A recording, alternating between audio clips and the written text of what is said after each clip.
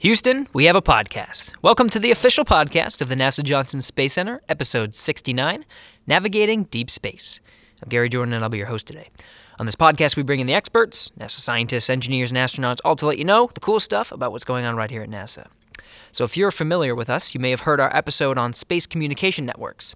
It was episode 26, Can You Hear Me Now, with Bill Foster, a ground controller. It was a really good conversation, and it was a nice overview on how space communication networks work in general, especially with day-to-day operations on the International Space Station. But today, we're focusing how space communications will work on missions out in deep space. We're talking with Greg Holt, Orion navigation lead here at NASA's Johnson Space Center. We talked about how Orion, NASA's deep space vehicle, will communicate with mission control all the way from the moon and beyond, and also what happens if a primary communication system fails. So with no further delay, let's jump right ahead to our talk with Dr. Greg Holt. Enjoy.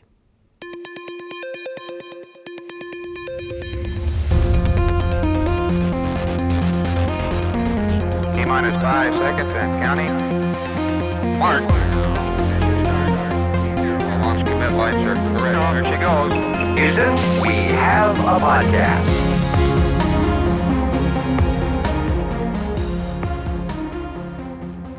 Thank you for coming on the podcast today, Greg. Nice to have you here. Great to be here, Gary. Thanks. I love this topic of communication and navigation, too, because a lot of space movies today, you see them and there's always something that goes wrong in the space movie. It makes for a great narrative. It makes for a great story. But it's always that lack of communication and, oh no, I'm an astronaut. I'm by myself now. It's that sort of thing. And so this is an interesting topic on to see how this is going to work, because we're talking about Orion and we're talking about deep space today. So let's just kind of start with that. Let's talk with... We're talking about navigation. We're talking about communication with a deep space craft. How does basic communication and navigation with a spacecraft work? So that's a great question. And, we've all seen those same movies, and us and the crew. And so we also spend a lot of time sitting around thinking about what do we do to make sure we don't lose communication, and then, boy, in those very bad days when we do, what is the crew supposed to do about it? Right. But on a normal day out in deep space, we're normally talking through, as you mentioned, there's a deep space network out there that's managed by our colleagues over at Jet Propulsion Laboratory in California, and they've been had that running for decades now, and use it for a variety of interplanetary spacecraft. And so once we really get outside of our comfort zone around kind of low Earth orbit, that deep space network becomes our linchpin for communication out there. So there's several space networks then. There's the Deep Space Network, which is communicating with all these different robotic probes that we have all across the solar system. And that's the primary, network that we're using for those, right? But there's one that exists around here. What's going on around Earth? There's a near-Earth network, and that consists of a number of ground-based dishes that communicate with satellites in low Earth orbit. And then, of course, there's the TDRS, or the Tracking Data Relay satellite constellation, that is up in a geosynchronous orbit that's also communicating with satellites that are in the proximity of Earth in that near low Earth orbit area. But again, once you get outside there, you're really back on the Deep Space Network, and you have to use those bigger, more capable dishes to talk out there. So. Right, because those TDRS satellites are geosynchronous, right? So they're 23,000 miles, I think, away from Earth. So once it sounds pretty far. You got a pretty decent snapshot of Earth, but once you cross it, they're not talking to that spacecraft. That's right, and it sounds like a long way, but when we're zooming, for example, out to the moon, we're really only in contact for the first 15, 20 minutes or so, maybe 30 minutes if we're lucky on the way out. But then we've really got to start handing over to that deep space network, because it's a long way to the moon, and we travel fast getting through that very first low Earth orbit phase. Oh, wow. So you're talking about after that, it's referred to in all the old space movies as TLI, right? Translunar injection. That's that final burn that gets you once you're circling Earth. You got it. Boom, you burn and you're on your way. So you say that's about 15, 20 minutes until the translunar injection, until bam, you're passing the TDRS satellites? It's really fast out there. It's a lot faster than most of us anticipate. And the very first time that we simulate that for all of our ground control folks, it always catches us by surprise how quickly we zip through the GPS constellation, the TDRS constellation. We're just going through all of those, and we're really out there on our own, having to look back at the Deep Space Network in very short order. So what's the GPS constellation? Is that another network? Yeah, that's global positioning system. Right. There's the same satellites that you communicate with, like your car or your smartphone. Oh, we all need that. Exactly. That we receive that signal from those global positioning satellites. Okay. Lets us navigate our cars all over the place, tell us exactly where we are when we're carrying our phones around. We can use that, of course, on our spacecraft as well when we're relatively close to the Earth. Okay. But once we, again, get too far away, then that global positioning system also is out of range, and we've really got to go back to some of the more old school methods of navigation using radio signals and, as we'll talk about, even some star sightings and things of that nature. So, radio signals. I want to definitely get into that. That'd be pretty cool. So these networks, we have GPS, we have TDRS, Deep Space Network. Do we have complete control over these networks, or is this a shared resource? All of those are really shared resources, and especially the Near Earth network is shared amongst a lot of users, both from the NASA standpoint and Department of Defense. All kind of shares that resource and both contribute to its upkeep, and so we do have to share that resource quite a bit. The Deep Space Network is mainly NASA projects on there, but again, there's enough of them that also has to be shared and scheduled quite a bit in advance. And so lots of times we'll have to schedule that months in advance, in fact, that time to be on the Deep Space Network, just because there's so many probes. There's New Horizons out at Pluto, and there's other probes at Mars, and there's other vehicles near the sun that are all wanting to communicate with that Deep Space Network, and so we have to schedule that resource well in advance, and we try to be collegial about it and make sure that we respect when everybody has critical science going on versus, obviously, if we're a human spaceflight vehicle, we want to make sure that we have good coverage with our vehicle and keep it safe. So that's right, because obviously if you're flying Orion, you want communication with Orion, but that doesn't mean that you're going to completely dominate all the communication and no one else can talk to their spacecraft, because everyone's got stuff going on. You're exactly right. And in general, when we have people on board, we tend to get a little bit higher priority, but we try not to abuse that because we realize that the Deep Space Network is a shared asset, and we want to make sure that we're not adversely affecting the science payloads and the rovers and the unmanned probes out there as much as possible. So okay. So when it comes to deep space craft, I guess we'll talk about Orion, but when it comes to communication and navigation, what are you looking for? What kind of data are we looking at? Why do we want to communicate? So communication and navigation, interestingly, are pretty interdependent functions. They're separate, but they're very related and interdependent. One of the reasons is that they both use the same radio signal to accomplish their task. So that same radio signal that we're using to talk to the spacecraft, get data from the spacecraft, we're also encoding navigation information on that same radio signal and using it to actually locate the spacecraft as well. So it's kind of a twofer. We get to piggyback one function on another, but for that reason they become very related and interdependent. And obviously the importance of being able to communicate with the spacecraft is we want to be able to talk to the crew and make sure that they can talk back to the ground for the normal interactions that we need to have with them.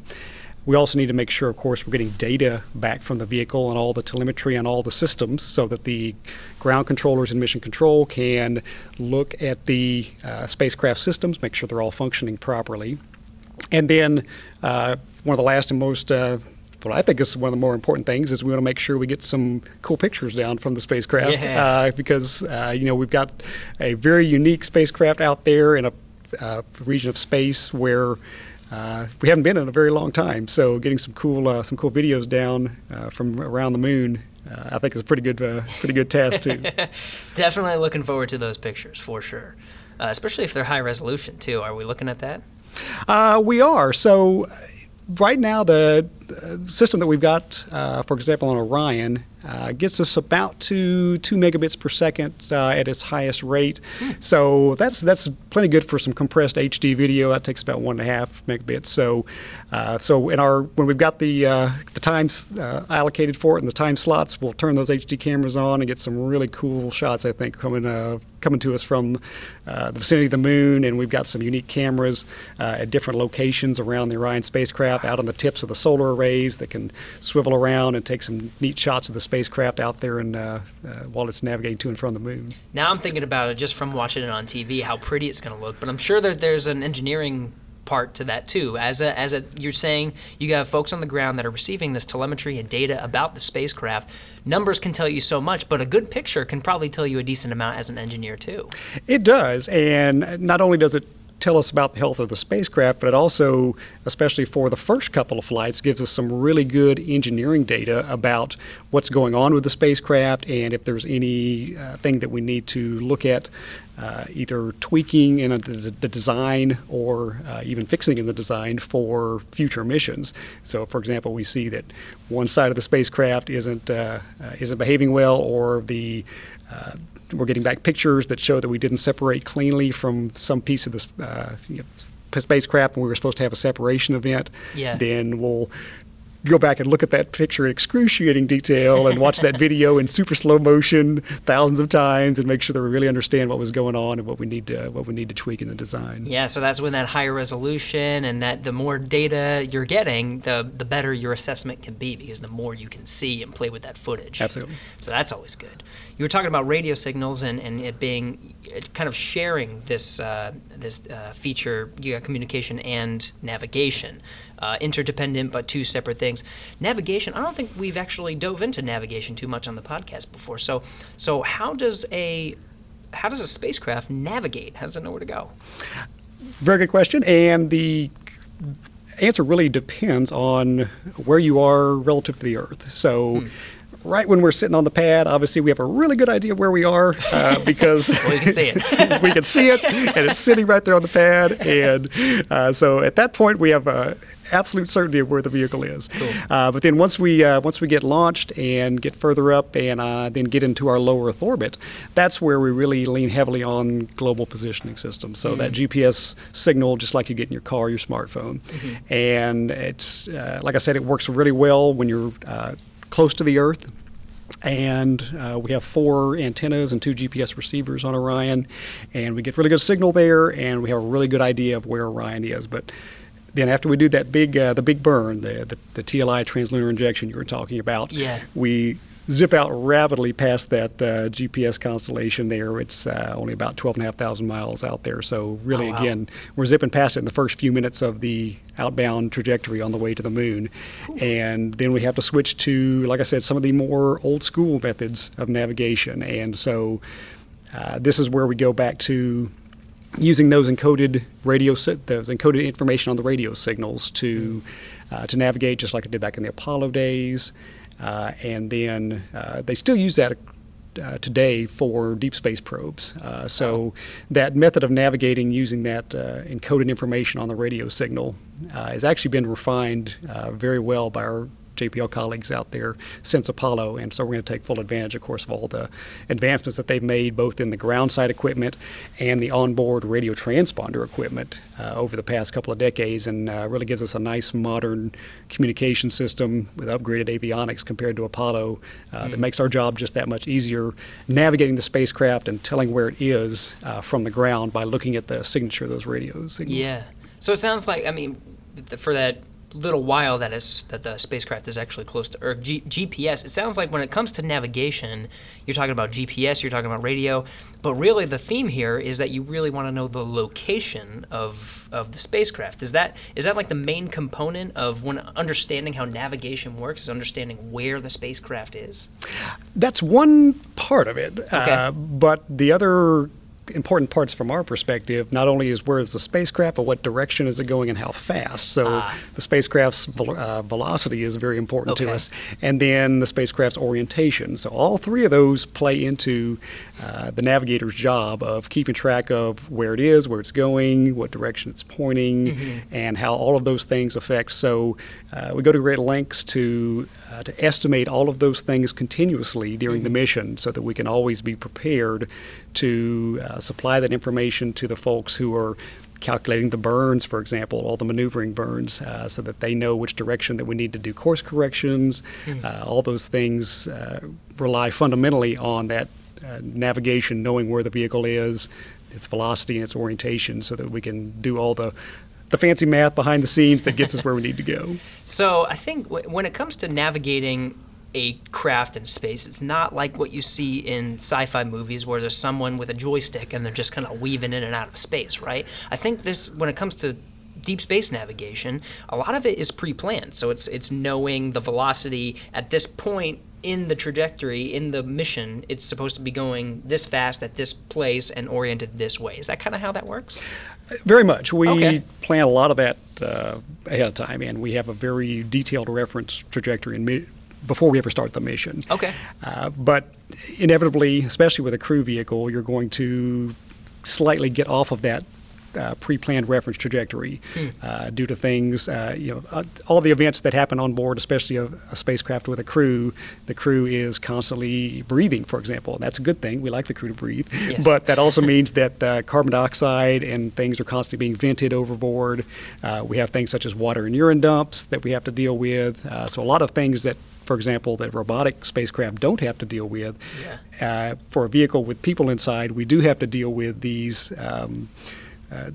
events, these overboard events that do perturb the trajectory slightly. And so we have to keep track of those things, and that's a lot of what our job is as navigators for human spaceflight missions, is that we're constantly keeping track of these small perturbations that accumulate over the course of the trajectory, and then using that to help feed that into what we need to do as far as mid-course correction burns to get us back on track and keep us on the mission. Knowing the navigation, where you're supposed to be at one time. But I guess another consideration is fuel and thrust. You can't just be firing the jets all the time. You have a certain amount of fuel for these deep space missions that you have. It is, and we have those pre-planned points usually during the trajectory where we have those mid-course corrections sort of scripted into the mission, if you will, such that every so often we will evaluate how we're doing based on all of those navigation measurements that we've taken to that point and say, okay, it looks like we're off by this much, so we need to correct our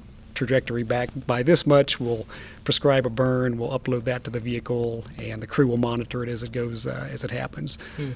So that's kind of interesting that just venting CO2, or if you need to go to the bathroom and you need to let go some of the urine, right? That's Orion. Orion's not going to use this water recycling system. You're just going to dump it overboard. But just that little bit is enough to push a spacecraft. It's just amazing how space works like that. It is. And again, we love having humans on board spacecraft, but from a navigator's perspective, sometimes we pull our hair out because those are the things that we have to deal with, is these all these little overboard dumps really cause these perturbations to accumulate, and we have to cause our job of keeping track of the vehicle to be that much more challenging. So another thing you were talking about was orientation of the spacecraft. Again, I keep thinking about sci-fi movies here, but you're not talking about a spacecraft just kind of zipping through. You don't really have to deal with aerodynamics as much, like a plane is shaped away because you're flying through the air. This one you can sort of face in any direction, but I'm sure there's some strategy on which direction you want to be facing. So what's the orientation of the spacecraft when it's flying? So we have a lot of different orientations that we use, and we'll use different prescribed orientations of the vehicle for different purposes. And one of the ones that we like for Orion specifically is what's called that tail to sun orientation or attitude. Tail to sun. And that's where we basically turn the vehicle around, point the back end right there at the sun, so that lines up our solar arrays right there at the sun, gives us nice good power consumption, keeps the all the components at just about the right thermal temperature balance. So we have some electronics are a little bit more sensitive to temperature than others. So that tail to sun orientation, or attitude as we call it, keeps the hot things hot, keeps the cool things cool, and keeps the solar rays pointed right there where we get good power generation and distribution throughout the vehicle. So that's a key component of orientation. You're not pointing where you want to be flying, you're pointing to where you're getting a good amount of power consumption, but also you're protecting the systems from the intense, I guess, thermal constraints of space. It's super hot when the sun is shining on it, and in the shade it could be super cold. That's right. And we have 2 star trackers on the vehicle that help us determine which direction the vehicle is pointing. So they're actually constantly looking out at stars, recognizing the different stars and the different constellations and orientations, and constantly computing automatically on board what direction the vehicle is pointing. And we're constantly feeding that to our guidance, navigation, and control system on board, which is actively keeping the vehicle oriented just in the direction that we prescribe. So it's a fairly complicated feedback loop of things that has to happen just to keep the vehicle pointed in one direction. But wow. Yeah, I guess that's true, right? Because if I'm in my car, I want to turn left. I know that I'm going to orient, I'm going to turn the wheel, and the car's going to go left. But there's all different directions in space, so the place that you want to orient is based on where the stars are. Exactly. So you have to know where the stars are going to be at this time, in this place, and which way. Wow, that's so interesting. They're looking at the stars. We really are. Again, we're getting back to some of the more old school methods of navigation. Once you get too far beyond Earth orbit, there you really have to use the stars to figure out your orientation, and then the stars, of course, become important. If you happen to lose communication on that radio link with the Earth, those stars become your only way to know where you are. Yeah. So that's the orientation. That's the method we use for orientation, is knowing the stars. You talked about old school method of radio, and that being a way to navigate the spacecraft whenever we're past the GPS constellation. So how does that work? How does the radio communication work? So that's where I was talking about, we put that signal onto the communication link. So the communication link for Orion operates on an S-band radio frequency. Mm-hmm.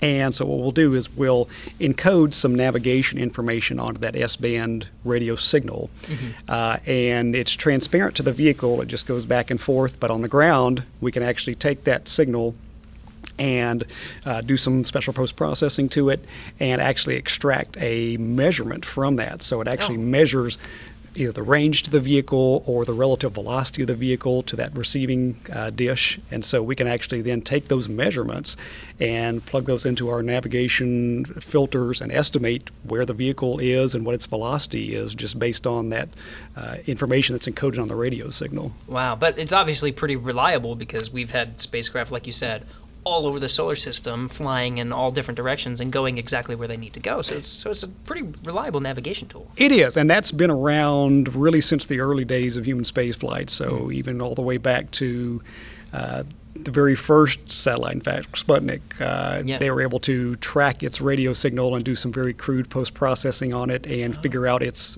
velocity in orbit within a few hours. Some of the very first folks that tracked that. Yeah. Of course, the Mercury and Gemini flights refined that, and then the Apollo engineers designed the universal S-band system specifically for Apollo. They had all of those pieces, the communication and navigation, all integrated together into one nice tight little package, and really did a great job for them, and really was kind of the precursor to all of the modern communication and navigation equipment that we use today on spacecraft. Wow, you're not kidding when you say old school. You're talking about using radio as navigation from the first steps of spaceflight in general. Absolutely. Yeah. Wow, that's some significant stuff. From what you're talking about, when it comes to navigating a spacecraft, it seems like a lot of it is done with computers, and a lot of it is done and monitored on the ground. How much are the crew doing? They're not really. It doesn't sound like they're doing a lot of flying.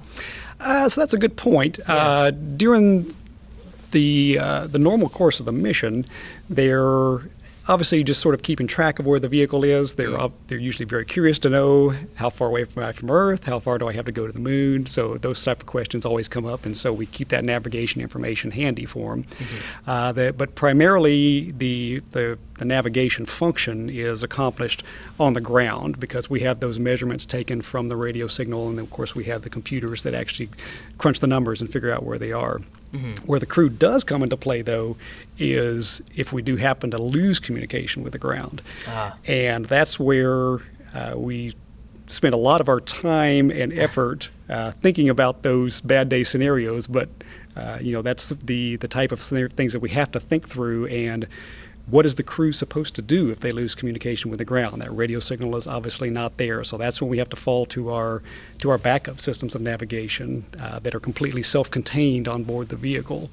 And that's where we use things such as our optical navigation camera and some of these backup systems where in the very unlikely event that we should lose communication with the ground, we don't want the crew to be stranded and have no hope of getting back. So we we have those backup systems, we train them how to use them, and that's where the crew becomes super involved and very interested in making sure that the spacecraft is navigated correctly. Okay, so they don't have their hands at a joystick and they're not flying left and right. They're really just kind of monitoring things, and you guys are too, as long as everything is going according to plan. Right. Their expertise is when stuff goes wrong. Exactly. And you talked about optical navigation. Is it?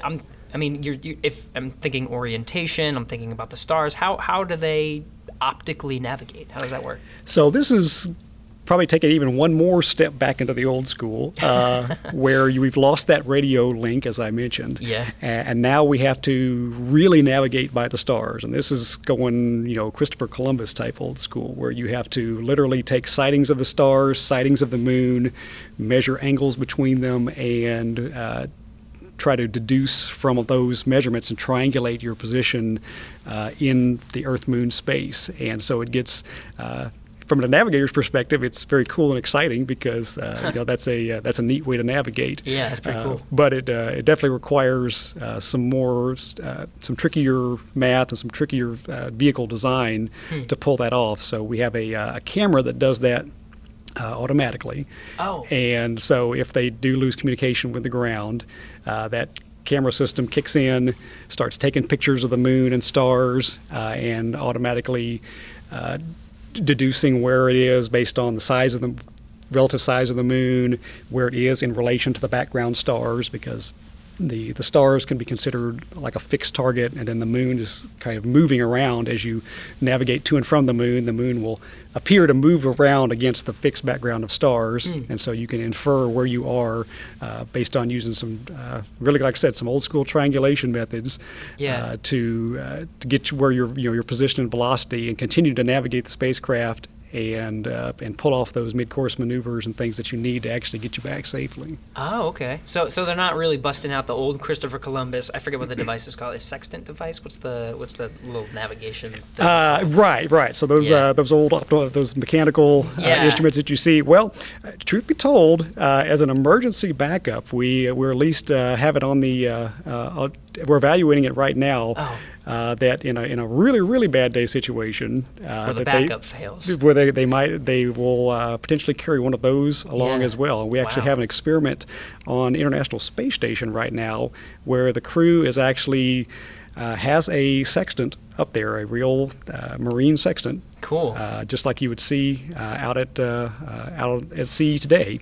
And they are practicing taking measurements from the International Space Station, and they're really doing a great job. Matter of fact, I was just on the loops with them this morning. I was talking with the crew members up there, coaching them through a session of taking sextant measurements out the window, and they're really doing a great job. They actually really like it. It's really I think they feel a kind of a connection to some of the old school techniques there, and some of the ghosts of the sailors past whispering over their shoulder to helping them make good measurements. Yeah, you feel like a classic explorer. Indeed.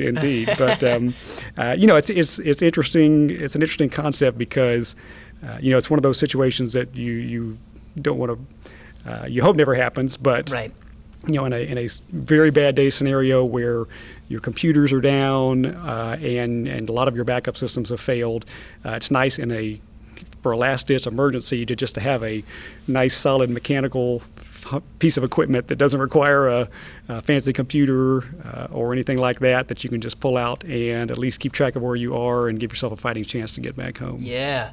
That's crazy, a backup to a backup, because you have this system that does a lot of, even in the case where you would lose that navigation ability, you do have a backup, then you have a backup to that. That's pretty crazy. Now, in this scenario where they lose, in the first one, where they lose communication and they're using this backup system that automatically detects where they are they sending the commands, or in this scenario, do they still have communication with the ground and communicating where and when to fire things? So this is a situation where we have lost communication with the ground. So okay. The onboard systems now are taking those pictures, continuing to navigate completely within the vehicle, so not relying on any external assets there. So we're just relying on those photos that we're taking to determine where the vehicle is and where it's going. Okay. And then the vehicle will also has the onboard targeting systems to take that navigation solution and turn that into a burn to get them back on course, to get them back to Earth. So again, a lot of that is all scripted and happens automatically. Cool. But when communication with the ground is lost, there's nobody on the ground monitoring to make sure all that is working correctly. So that's where the crew member comes in. Okay. They now take over the function of watching all those automated systems, making sure that they're all behaving correctly, doing their job correctly, and then if anything, if they throws any warning flags or has any problems, they're the ones that have to go in and diagnose and fix things. And so that's where we spend a lot of our time training the crew, making them aware of what to look for when these automated functions are occurring. They have to have the expertise to monitor them and go in and take action if there's a problem. Wow, that seems to be a theme when it comes to crew training. Is what happens when something goes wrong. You got to know, and that's, like you said, you're spending a lot of time on it, and that's the truth. Because when it comes down to it, when it comes down to crunch time, something goes wrong, we have to make sure we're going the right direction. That is extremely important because you're on your own. You got to have that baseline knowledge. You can't just, search it up or call someone on the ground. Like, you have to know. It is. And like I said, it seems like we spend an inordinate amount of time thinking through these scenarios and preparing the crew for when we lose communication. Mm-hmm. But it's a big enough deal and it's a big enough concern to the crew because that's just think it from a psychological point of view. That's a pretty harrowing experience to have to go through, to lose your safety net, your communication signal with the ground, the ability to talk to someone and understand that you're still on track and everything's okay. And so that not being there is a really a big psychological hit to the crew. So the more that we can prepare them to understand, if you lose communication from the ground, you can still look here and monitor everything, see that you're still on good trajectory, you're still going to make your entry corridor and everything's going to be okay. That's a big deal, not just from a mission success standpoint, but also from a psychological standpoint for the crew. Yeah, for sure. I'm thinking about some of the first missions of Orion, EM1, EM2. I'm thinking about those mission profiles, and I know Orion is going to be sent. Those missions are to the moon, right? So you're going to be going that way, translunar injection. That's why it's called that. So you can go around the moon. Now, from what I understand from Apollo missions, once you get behind the moon, that's where communication gets a little bit tricky. I think you lose communication. Is that part of the mission plan? We do lose communication briefly, and that's expected. I see. And so we plan ahead of time that we're going to have a few minutes of brief communication outage behind the moon. The unfortunate thing, at least from our flight controller ground perspective, is that a lot of critical events are happening during that very brief time, and that's just the way that the orbital mechanics work out. Okay. So, for example, if we're trying to, for example, insert into a big halo orbit or distant retrograde orbit around the moon, we have to execute that burn just in that spot where we have that lost communication, right behind the moon. And so we don't get to monitor that burn and monitor the telemetry and the data from that burn in real time. We have to wait until the burn happens, and then we see it come out from behind the moon. We get our data and telemetry back, okay. And then we can tell after the fact whether the burn worked or not. but we don't actually get to see it right during the burn, and so that gets a little bit of a harrowing time. And that's where it's nice to have a crew on board. They can be obviously right there monitoring the burn. If there's any problems that happen during the burn, they can take immediate action as opposed to the ground, which won't be able to see the burn or take action until many minutes later. Okay. So in this scenario, you're going behind the moon. You're doing that burn. Is that burn to circle around the moon and come back, or what's happening in the mission profile? Where's it going? So that's depends on the where you're if you're going inbound or outbound. So on the way out, we're generally trying to capture into some sort of a lunar orbit so we can stay there for a little while and conduct the mission. Okay. And so that first burn is usually to capture you into lunar orbit. And that happens behind the moon. Right, that happens behind the moon. Okay. And then at the end of the mission, when it's time to come home, we do kind of a reverse where we come back, but again, we have to do another burn to get us back on a trajectory back to the Earth. Behind the moon. Again, behind the moon, and Seeing the theme here. the poor crew, again, has to pull that one off, or at least monitor it on their own. We pre-calculate on the ground and get everything set up for them, but they have to monitor it on the ground. On the spacecraft, and then the ground will pick them up on the flip side when they come out on the other side of the moon and do a quick radio track from the Deep Space Network and confirm that everything went off okay and give them the go to continue on home. Wow, no kidding, important stuff going on behind the moon there. Wow. So definitely something that you want to know. But it sounds like when you come around the moon, you understand based on whenever you get that signal back, it went successfully or it did not go successfully. Are you getting is it recording data behind the moon too, so that whenever you regain communication, you can understand exactly what happened? Yes, absolutely. So cool. we have our data recorders going the whole time. Once we get back communications, we'll set up just a file transfer link and record all that data down to the ground, double check and make sure that the burn executed successfully. Nice. But one of the very first and early indications that we get, and even the Apollo guys use this trick, is actually just monitoring what time we get communication back. So, our flight dynamics officers there in Mission Control are so good at their job, they can usually predict down to the second or two when we're going to get communication back. So if the burn didn't go exactly as planned, it was either too cold or too hot, didn't add enough energy, or added too much.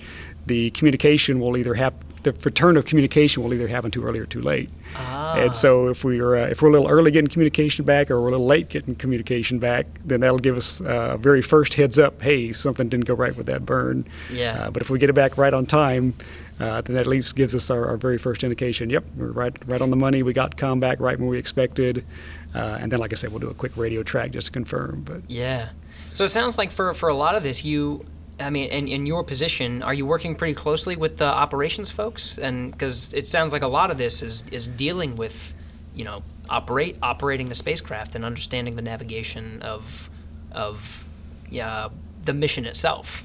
It is, and we have a really great team here that's participating in both the design and the operations of Orion. I see. Okay. And we work very closely together on a daily basis, really, because we're very sensitive to the fact as vehicle designers that the folks who operate this vehicle are going to have to know exactly what to do with it. And so we try to design operability into the vehicle wherever we can. Yeah. And of course, as operators, they're sensitive to the fact that they want all the bells and whistles on a vehicle, and we always have to be sensitive to how much mass everything adds to the vehicle, how much power it consumes, and so we have to play that balancing game between both the crew and the flight controllers. Want the greatest GWHAP system they can put on there, which is great, but it weighs 1 million pounds and consumes 1,000 watts of power, and so we can't put all that on there. So we do have to play those system trade games to make sure that we have a vehicle that's operable and the crew can understand, but still can get off the launch pad. Right. So. Yeah. Orion would be pretty huge if everyone got what they wanted, right? So, all right. So let's talk about the Orion itself. When it comes to these navigation and communication systems that's on there, what's happening? Where is it in its construction, in its design, especially for the EM1 crew module and everything that's going on there? So we've got really communication and navigation equipment sort of scattered all around the vehicle. Oh, really? So we have antennas sort of distributed all around. We have a handful of antennas around the capsule, the cone shape in the front, and then we have more antennas around the service module in the back. Oh. And these are what we call phased array antennas as our primary communication system. Okay. And so they actually have active electronics that will steer and shape that the beam coming from the antenna. So it actually shapes that antenna pattern in just the right direction that we want it to maximize that bandwidth as we're flying along and orienting the spacecraft in different directions. The beam will actually use those electronics to steer the beam over to just the right spot on Earth and really get us those high bandwidths that I was talking about that gives us the cool HD video and all Nice. that. And so those antennas are the kind of the tip of the spear when it comes to the communication system, and then of course that all feeds down into the guts of the communication equipment where we have baseband processors and then our S-band transponders that actually do the processing of the signal and puts all that data and telemetry on there, and then of course the crew voice and the video, all the great information that we want to get down. It has to all get mixed together into that radio signal and send out those antennas down to the ground to be picked up by the Deep Space Network dishes and then routed ultimately to mission control or to wherever we need to that information to go. Wow. So when it comes to designing and where they're going to be, like you said, they're all over. I know the ESA, European Space Agency, is working on the service module, if I'm not mistaken, and then the crew module is somewhere else. So they have to talk to each other. They have to make sure everything works. I guess we'll start with the mission itself. In the mission, how long are the crew module and the service module together throughout the whole mission? So they're together for most of the mission, in Really? fact. So Okay. all the way through, obviously they're mated together early on in the process before it ever gets attached to the booster and gets rolled out to the pad. Yeah. For the entire mission all the way to the moon and back, that service module is attached, providing power and consumables to the vehicle. And then we'll really only detach the crew module from the service module for the last 20 minutes or so of the flight. So right before we re-enter the atmosphere, we will detach, and then the crew module itself will reorient, and that's the only part that comes back and is the recovered part that has the crew inside, of course, and survives the re-entry and splashes down for recovery. The service module just burns up in the atmosphere as it comes back. But for a majority of the mission, we have that service module attached, and we take advantage of that, of course, like I said, because we have antennas on there that we Yep. can use to talk to the ground. Right. We have our nice solar arrays there that provides the power. We have fuel tanks and the like there that provide us fuel, and of course we have our big orbital maneuvering system engine on the service module as well. So it really is sort of a workhorse for us while we're up there, and we only separate from it at the very last minute. Right. It seems like a lot of the efforts of the mission itself are coming from the service module. You got the fuel, the things that's actually orienting you, pointing you where you want to go. That's all important stuff. It is. But the bulk of the avionics, and like I was saying before, the communication navigation equipment, that all has to be there up there in the crew module because Right. we still need that Yeah. after we separate and want to come back. So our GPS receivers, Yep. our inertial measurement units, which include our accelerometers and gyroscopes, and a lot of the other, like I said, communication and navigation gear are all housed up in that command module, the crew module, so that we can hang on to that after we separate and use that to help us navigate during the entry phase as well.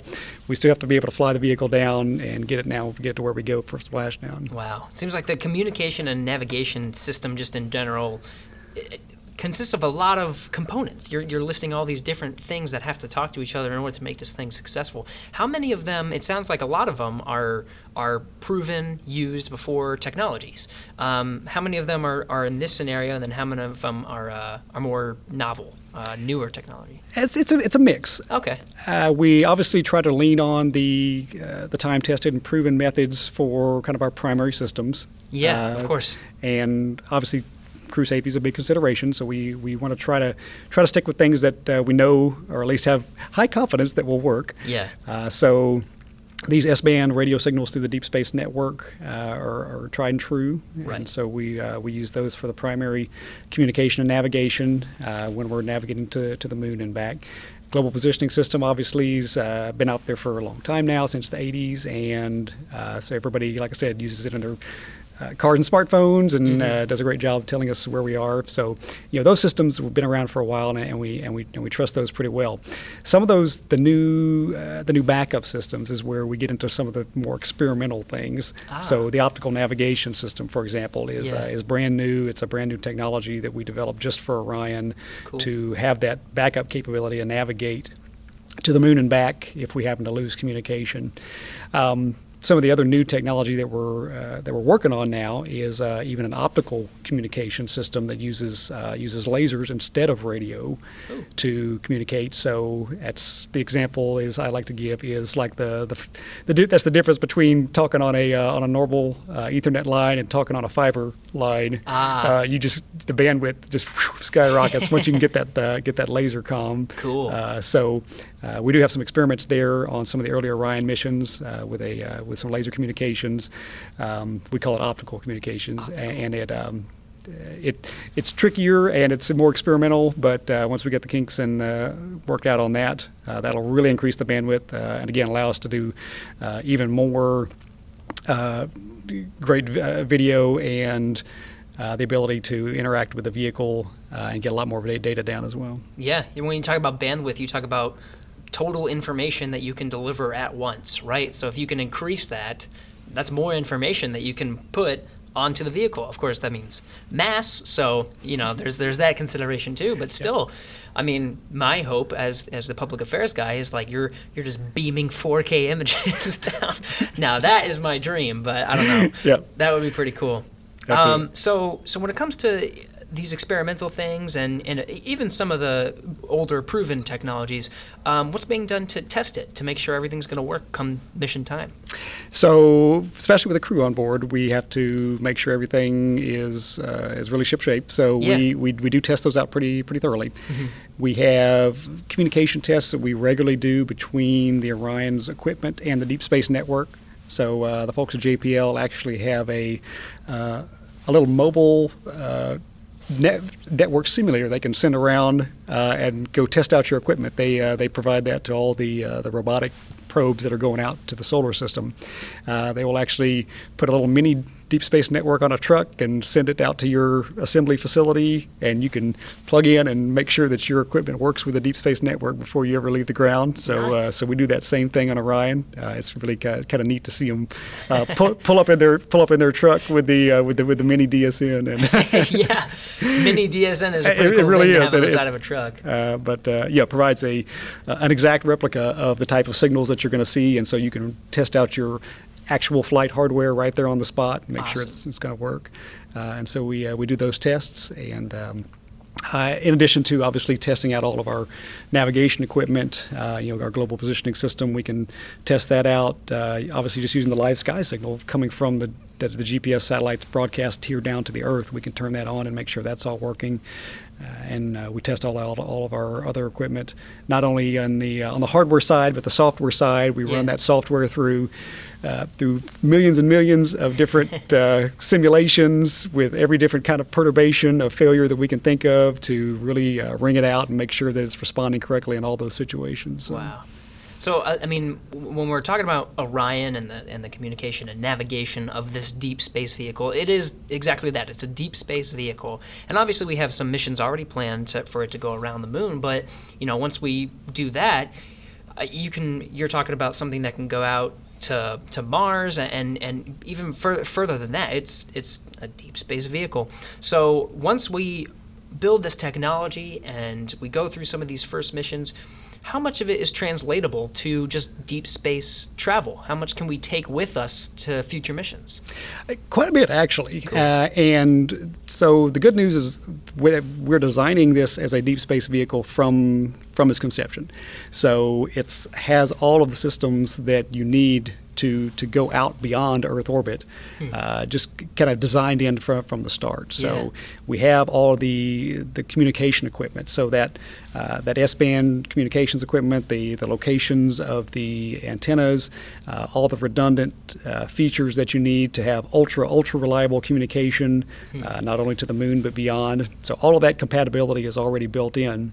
So really from a communication standpoint, going to Mars just means you just start using a little bit bigger and bigger dishes on the deep space network on the ground side. Okay. The farther that you go out. And your bandwidth, you will dial back the bandwidth just a little bit to account for the losses that you get as you're going further and further out. But the fundamental equipment is all still there.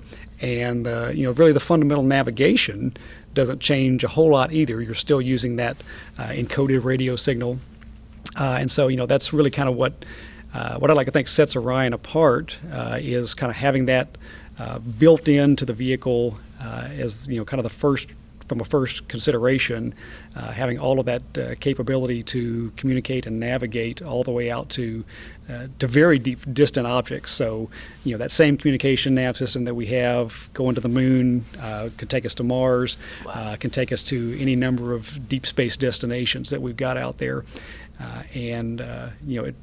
it's not quite. It's a little bit of overkill if you're just going up to low Earth orbit, for example. Yeah. All of that equipment, all the redundancy that's built in. Sure. But it's really the only thing that can get you out to those deep space destinations. Yeah, redundancy is a key theme here, but it's very exciting how translatable a lot of that is. Maybe small tweaks here and there, and you can keep increasing reliability, but the systems, the functions, they're all there. That's very exciting stuff. Yep. So we'll kind of end with that. Just how exciting this time is. Looking forward to some of these first missions. What are you really looking forward to for EM1, EM2, the first missions of Orion? Boy, I think seeing those first signals there for mission control, getting those first navigation measurements back, and seeing that we're on course. Yeah. We're really getting to the moon the very first time that we take a pass and do a measurement predict and show us heading out to the moon instead of just going around the Earth. That's going to be pretty exciting. Saying, hey, we're on our way, guys. It's it's showtime. That's going to be a good moment when you see everything coming back and you're like, wow, we are on our way. Absolutely. And then just like everybody else, the very first time that we get that HD video down from the vicinity of the moon and get to see those close-ups there and some really cool shots of the moon as we're flying by, that'll be exciting. I will definitely be looking forward to that as well. Greg, thank you so much for coming on and sharing this insight into communication and navigation of a deep space spacecraft.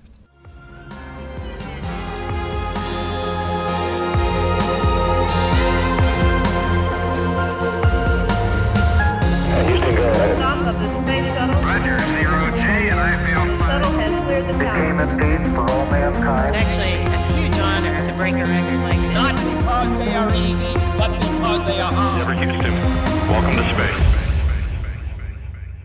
Hey, thanks for sticking around. So today we talked with Dr. Greg Holt about the navigation and communication of the Orion spacecraft that'll take us out into deep space. We've talked about communications before. Again, check out episode 26, Can You Hear Me Now, with Bill Foster. We've also talked about Orion before. We gave a nice overview of the spacecraft just in general on episode 17. And then we talked about how the crew will operate inside for missions that can go up to 3 weeks. We talked about, I think that's episode 28. Yeah. What was that? 3 weeks in a capsule was the name of that. And we also take, this one's actually a good one, a ride inside the capsule for episode 35. We talked with Jeff Fox for that one and actually brought the audio from the first test mission, EFT-1, and we brought it onto the podcast. So you can actually just kind of sit back and imagine what it's like to take off and to land and splash down in the Orion spacecraft. You can go to nasa.gov/Orion to learn more. They have a great article that released recently, top 5 technologies needed for a spacecraft to survive deep space. Navigation is one of those, so you can go and read a little bit more there. Otherwise, you can follow us on social media. We're the International Space Station, Orion, or the NASA Johnson Space Center accounts on Facebook, Twitter, and Instagram. Use the hashtag AskNASA on any one of those platforms. Submit an idea for the show. We'll bring it right here. This episode was recorded on August 20th, 2018. Thanks to Alex Perryman, Bill Stafford, Pat Ryan, Laura Rashawn, and Rachel Kraft. Thanks again to Dr. Greg Holt for coming on the show. We'll be back next week.